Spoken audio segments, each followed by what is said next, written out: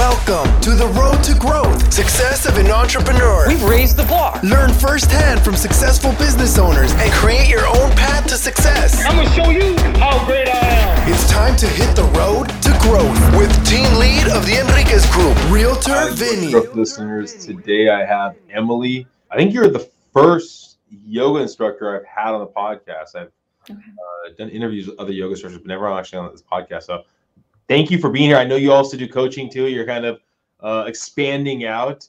I usually ask the question when I talk to a coach, what separates you from other coaches? I think I'm going to have some kind of idea of where you're here, yet what separates you, Emily, from other coaches? My specialty is working with women who are pregnant or have just had a baby or are further down into kind of the road of motherhood. That's one of the main things that separates me, I think. And then I think the other thing, I suppose, is like the main theme that I work with people is empowerment and learning about what power you hold, what your intuition is, and how to like listen to that rather than just kind of following along like the directions, you know, like the signs, like really like listening in here. That's something that I focus on a lot.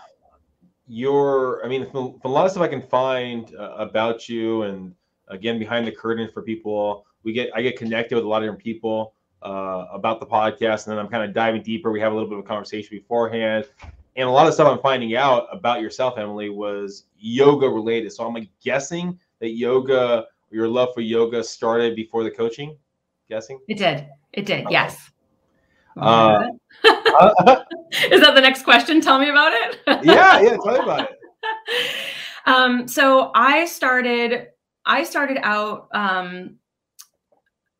practicing yoga as a tool. I didn't really know what it was. I knew that it was, I kind of had a loose, idea. Maybe I had seen videos of it, but I really utilized it to manage stress and anxiety. Growing up, there was a lot of stress and anxiety in the home, right? Just for to keep things general for now.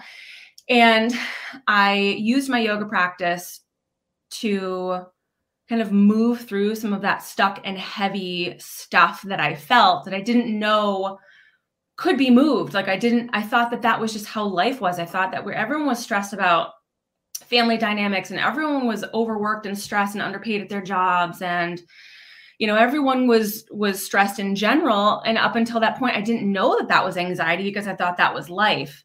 And so as I started to practice more and feel the effects of yoga, it just changed my perspective. It changed how I related to myself. It changed how I related to the world.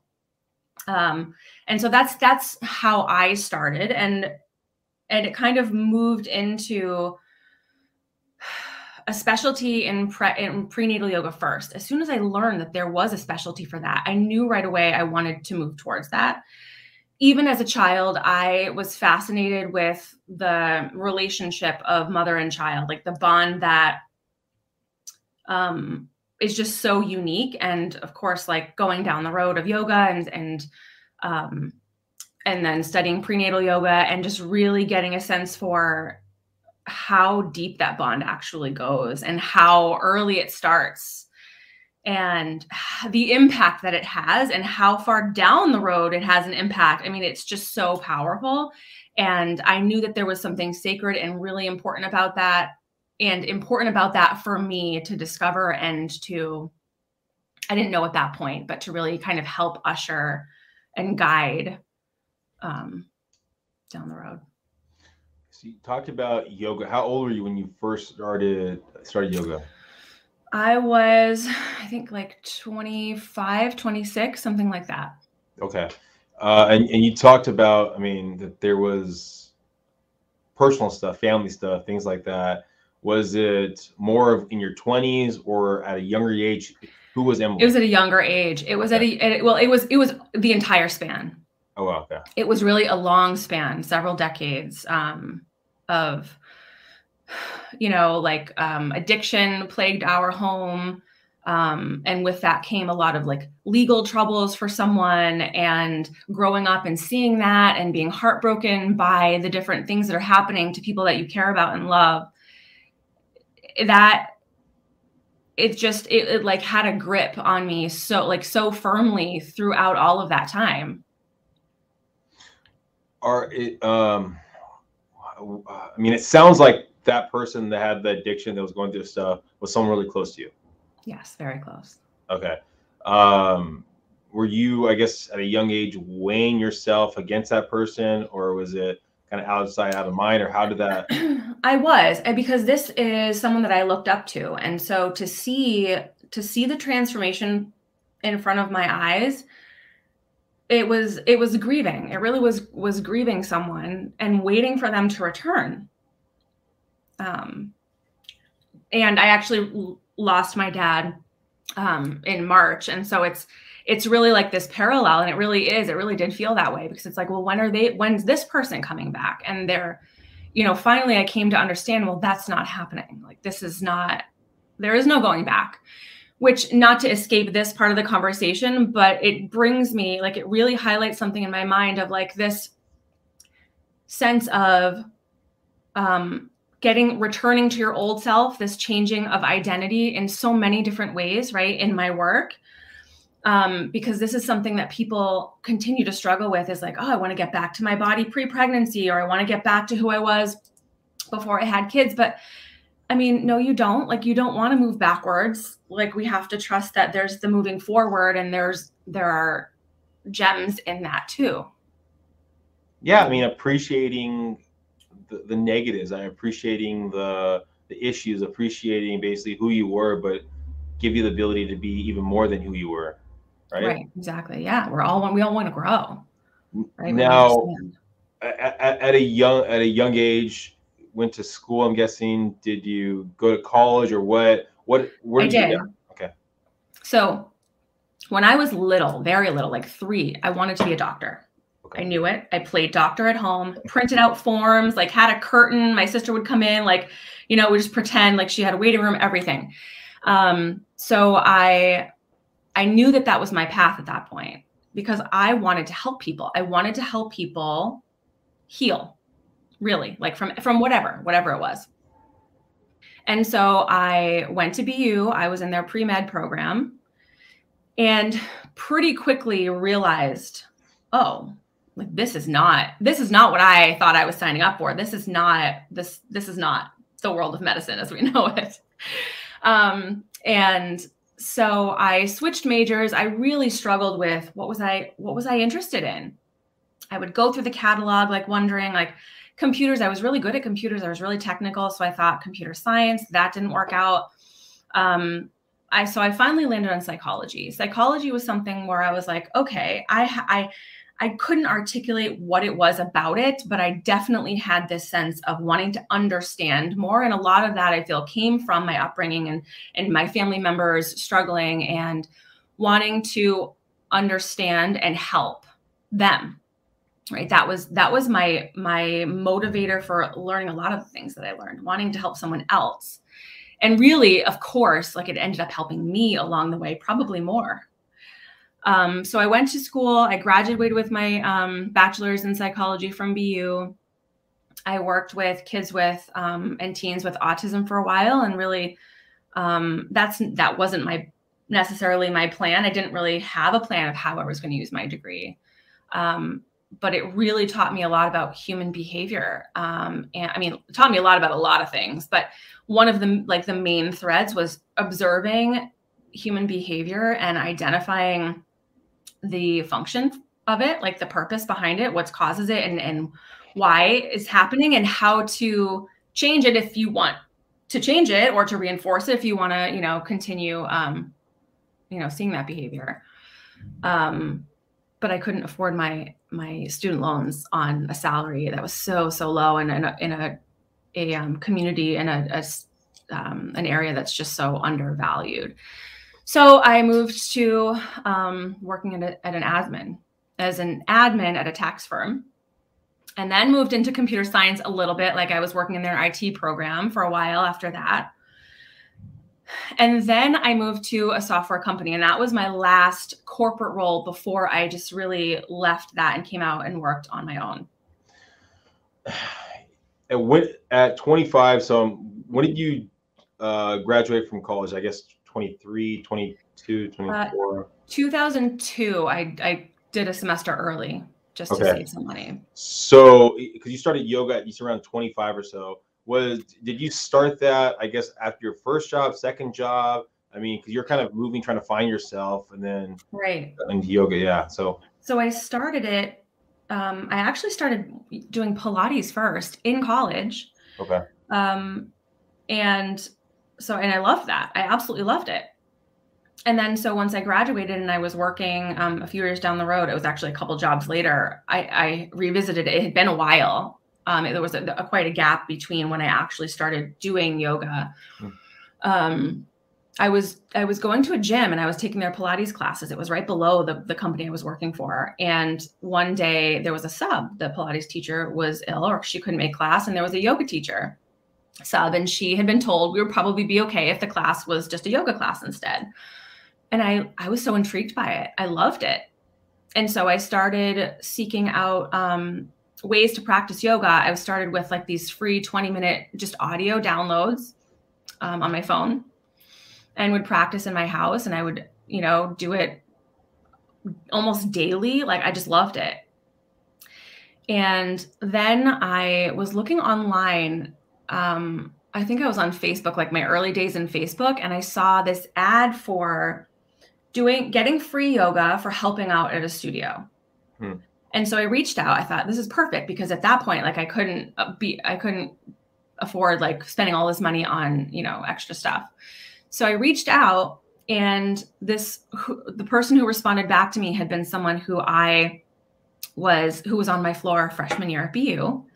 And she had tried to convince me to go to a yoga class early on in her journey. She was like, hey, I'm going to go to this yoga class. Do you want to join me? And I was like, no, thanks. Like I had heard weird things about it. I went to a Christian school as a kid, and they said, that's like from the devil. And I'm just like, I don't think it's that bad, but like, I don't know what it is. And I'm not like, that's out of my comfort zone. So I was like, no, thanks. So she was the one that responded back. At this point, she had been teaching, and she guided me into the right person to start taking yoga classes for free in exchange for helping out around the studio. So you're helping out of the studio, you're taking the yoga classes, and you're basically doing a day job to make a living. Right. Now, how was that mindset? Was it a safe zone for you to do the yoga? Was it really stressful there? I mean, what was kind of like the two people of Emily at that time? That's a good question, because that's what started happening, was like this, almost like this divide. It felt like, I just felt this like bliss after yoga. I didn't know you could feel that good without like ingesting something funky, right? Like I was just like, wow, this is amazing. And so I would seek it out more. So I would go maybe 3 times a week if I could, and I would take on extra shifts, just like if they were open, so I could practice more. And the more that I would practice, the harder it was to be in the corporate world that I was in. I didn't like it to begin with. It just didn't resonate with me. It didn't feel safe in general. And so this made that more and more clear. And so it was harder and harder for me to be there, even though, I was there for maybe another 5 years after I started, maybe. It was tough because it highlighted some things, and it really helped me know more and more like who I was and what was important to me and what wasn't working for me in the other parts of my life. And it just made it so much more obvious until at some point, there was just no returning to that. It sounds like you pretty much addicted to yoga, where you're trying to find more and more of it. I mean, were there ever thoughts in your head, because what you went through with your family member, that they had addicted to a negative thing. And yoga, I don't think there's anyone out there who would say there's anything negative about yoga, that it's also an addictive thing you were going through. Was there ever any kind of correlations or anything that was like, oh my gosh, or nothing like that ever happened? Okay. No, there wasn't. I've maybe heard a comment like that once or twice at most in my entire life about, oh, like some people are addicted to yoga. And maybe there are some people. More for me, it was like that sense. It was, first of all, a lot of it was the community. I was growing like a community there and really, really meeting more like-minded people. You know, around the same time that I started there, a lot of my friends as well had moved away. Like, I'm just kind of remembering there was a lot more going on and it felt like a really big shift. And this all kind of coincided with that too. And so I was feeling even more alone, and then meeting all of these great like-minded people. It was just so amazing. And it actually felt like it helped my life be more even keel, instead of like the ups and downs of like the stress and maybe even low-level depression, like just unhappiness. When did you start thinking of the idea that you can make this safe zone, right, into your source of income, the way you actually provide for yourself and your family? When did you start thinking that was possible? Well, it took a while. It took a while for me to even think that I could do that.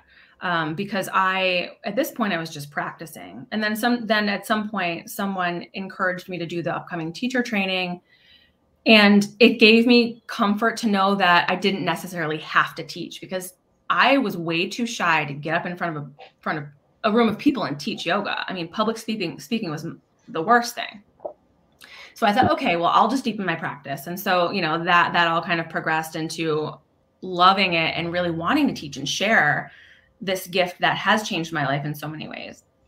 And so I honestly don't even remember at first thinking, oh, like, I'm not sure how I can like, I don't even think I ran the numbers or anything like that. I just knew that this was part of my path. And I wasn't sure that I could leave the corporate world. I wasn't really aware of a world in which people ever did that. So I think there was just kind of like a progression of knowing I wanted to be more in this world of like mind-body connection and like, you know, getting to know yourself deeper and yoga and meditation. And I wanted to be further away from the corporate world that I was in. So I just started like, you know, you become a teacher and generally you're encouraged to do some like practice teaching. And so we all did that. And then that felt good. And then some of us started getting like teaching jobs at like maybe surrounding studios. And I just kind of jumped in because a friend had connected me with another studio. And it just kind of like, I was so nervous and scared, but I let it happen just because I knew this was right. I knew it was the right direction. The nervous and scared, yet knowing that it's the right direction. I mean, I think it's one thing to feel that it's the right direction, but another thing, especially there's all the negativity of, oh, why are you switching over? Or, oh my gosh, I need to find a way to make the money. And you start questioning it. What were you doing? Was there words you were saying? Was it meditation? What was going on in those like moments where you're kind of maybe second guessing? Well, I think my second guessing caused me to drag the process out much longer than I needed to, first of all, which I think is typical. I had friends that I would bounce this off of, you know, I don't even remember, because this is probably the first time that I'm aware of, or at least trying to articulate, where that knowing that it was right took over. Like I was able to surrender to that and not worry as much about the logistics. I mean, I was worried about them, but I still did it. I still ended up doing it anyway. I didn't know how it was going to work. I didn't know how I was going to, like, how the numbers would all play out. What I did know is I was so incredibly unhappy at my job. I was so unhappy with the dynamic and so unhappy with just the way it all worked, and you know, the culture and like backstabbing and the lies and the manipulation. And it just was not like, it was just so crippling. So I knew at any cost that wasn't going to last much longer. And really I was just praying for the day that I could leave. And what ended up happening is I was laid off, which was like, thank God, because I needed it. See, that was what I needed. I needed that like invitation, like, hey, it's time, you know, because was I going to do it on my own and leave and be brave enough at that point? Probably not. You're laid off. Now you're doing yoga full time. You're still under that umbrella, that yoga umbrella that company that you're working with, or did you go on your own, or the studio? For a while I was, and that's generally how it goes, is teachers will teach at different studios for a while and have like these group classes that they're teaching. And so really they are either employees of or contractors of these studios. But in that kind of case, you still have to advertise for who you are and have a following base, right? Usually, yeah. Good teachers will, because studios will advertise as well, but teachers will as well, because usually it's better for them all around if they're, you know, advertising their own classes and filling the classes. Yeah. And in that situation, you have to probably pay for the space or give a percentage of what you get for you're given a percentage, or you're given a set rate. So it is, yeah, it makes it tough to make a living as a yoga teacher, especially if that's how you're doing it. If you're just teaching for studios and you are being given like a little, you know, part of the income. Now, as you're getting probably a follower base, you're probably feeling more comfortable in front of people. When did you kind of start thinking about, okay, I'm going to go on my own? I started, well, you know, my niche of pre and postnatal work, I kind of started going out on my own right away, at least building my name, and just like in my mind, I was kind of out on my own. Like it was my business. But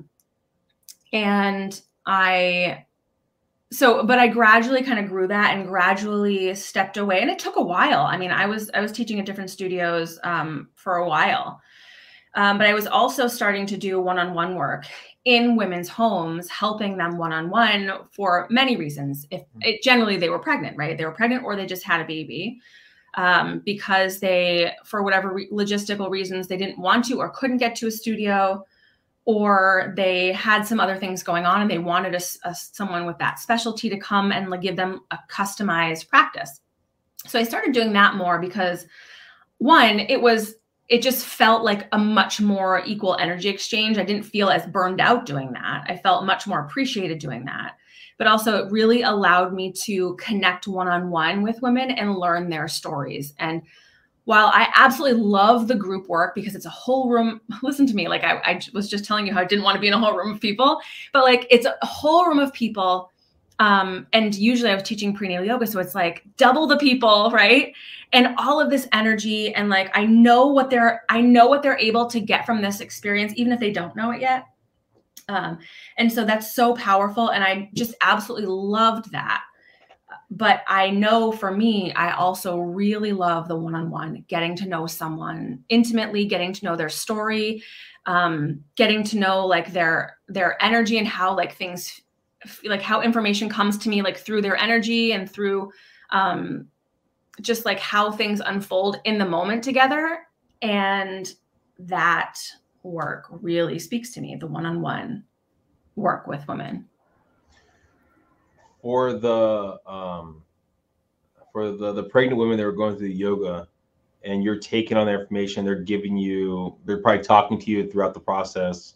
Mm-hmm. When do you start looking at the idea that I could incorporate coaching with this, or actually give feedback back to them? And when did that start coming about? That started coming about when I had a client come to me. She was referred to me for fertility yoga, which wasn't something that I had necessarily advertised, but it's all tied together. And I knew that I could be of service to her one way or another. She had had several miscarriages and was just, trying to have her first child with her husband. And so I would meet with her one-on-one, and as we were doing our work together in our practice, and like I was guiding her through visualizations and meditations and, some helpful yoga poses, our sessions together kind of morphed into like, would sit for a half hour first and just chat about what was going on and like all of the emotional things that were happening. And she would start to disclose like things like the dynamic in the family and like her extended family. And there was just so much happening there. It just like became clear to me, and I could feel through her, like some of the information that was her experience. And as I started to like guide her verbally through things and ask questions and help her navigate, it came very naturally, and it was so incredibly helpful and beneficial to her. And then we would move into kind of using that, where we had gone with our conversation. And we would do some meditation and some yoga just to kind of integrate it all, right? Because we are like, to treat someone holistically, it's not just all parts of the whole body. We're more than our bodies. We have to acknowledge all of the different layers and all of what else is going on. And we were really able to do that. And then fast forward, maybe almost a year later, or a year after we had been working together, and I found out she had this beautiful little girl. So, and was most of it sounds like, they were referral, you're getting word of mouth was your big source of business at that time? Yes, word of mouth and having the association with different yoga studios, because I had that specialty. And so I was usually the one on their staff that was teaching prenatal yoga classes. So if someone saw that on the schedule, like they would either reach out to me or the studio would just send them to me with questions. And I know that your coaching is incorporated for the most part, with the yoga. Is it like almost like an add-on then, if it's saying, okay, or how does that work? So some of my clients, come to me for the yoga piece. Although as I teach, like my teaching style is such that I'm kind of coaching during, like I just have this way of just giving tidbits and like, having people really connect to their bodies and whatever else might be going on as they're practicing. So I think it kind of just comes with the territory, at least for me anyway. Some of my clients, we will sit and have, like I just referenced, we'll sit and chat about what's happening first, and I'll kind of guide them a little bit verbally through some things, or ask questions, or get them thinking and getting them asking questions. And then we'll move into our practice. And then I have some that are simply coaching. And right now it seems to be the fully kind of 100% coaching clients are the ones that are, right now at least, postpartum, and they're into their motherhood journey, and they're recognizing things that have come up within them as almost like a trigger of having children now, and things are coming up from their childhood and their relationships with their parents, and they're kind of struggling to navigate that. And so those are some things that I help with as well in like the motherhood parenting space. One thing that from a lot of the coaches I've had on, a hot topic can be pricing, and how you price it. And being that you have so many different packages out there, how did you start realizing the price associated with each activity and the time and so on and so forth? I think it's definitely changed a lot over the last decade or so. I struggled with charging for my services. I think that's common, especially in this area, and I think in a lot of other areas as well. And as I started to understand the value in what I was charging, or the value in what I was offering, not only time-wise, but also like, when you think about having an experience that's life-changing, or having like support that is really integral into your success in an area of life, like what is that? Can you even quantify, like, what is that worth to people? What is that worth to me, knowing that I'm helping to really bring that to someone? And so I've worked with coaches myself with money mindset, with understanding my own, you know, energetics and human design, and working with like my own kind of past limiting beliefs about myself.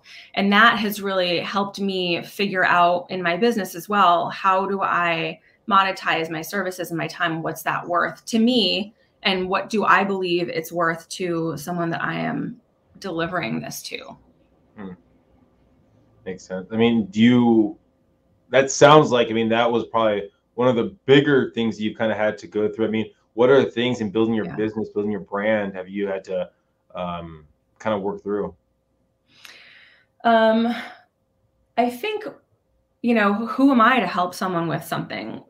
You know, who, like the whole kind of worthiness, because, you know, I mean, and of course now at this time in my life, I understand we all struggle, and we all often, many of us struggle with that. And like I said, like I've had to see and witness and be told time and time again, Emily, like this work has saved me. Like this is a lifesaver. Like you know, you've had this impact, you've had that impact. Like I couldn't have done this without you. And me seeing the changes in people, just being able to see and feel it. And as I do that, my own work, and understand like, what does that mean? Like how important that is with myself, I can better understand, wow, that is life-changing for that person, you know, and just kind of understanding the magnitude of what I am offering and what I'm able to help guide people with. So I've really had to, and I continue to work on this, is, you know, like self-worth, and am I in a place where I can help someone with this? And why am I the one, you know, to help them? Like, why me?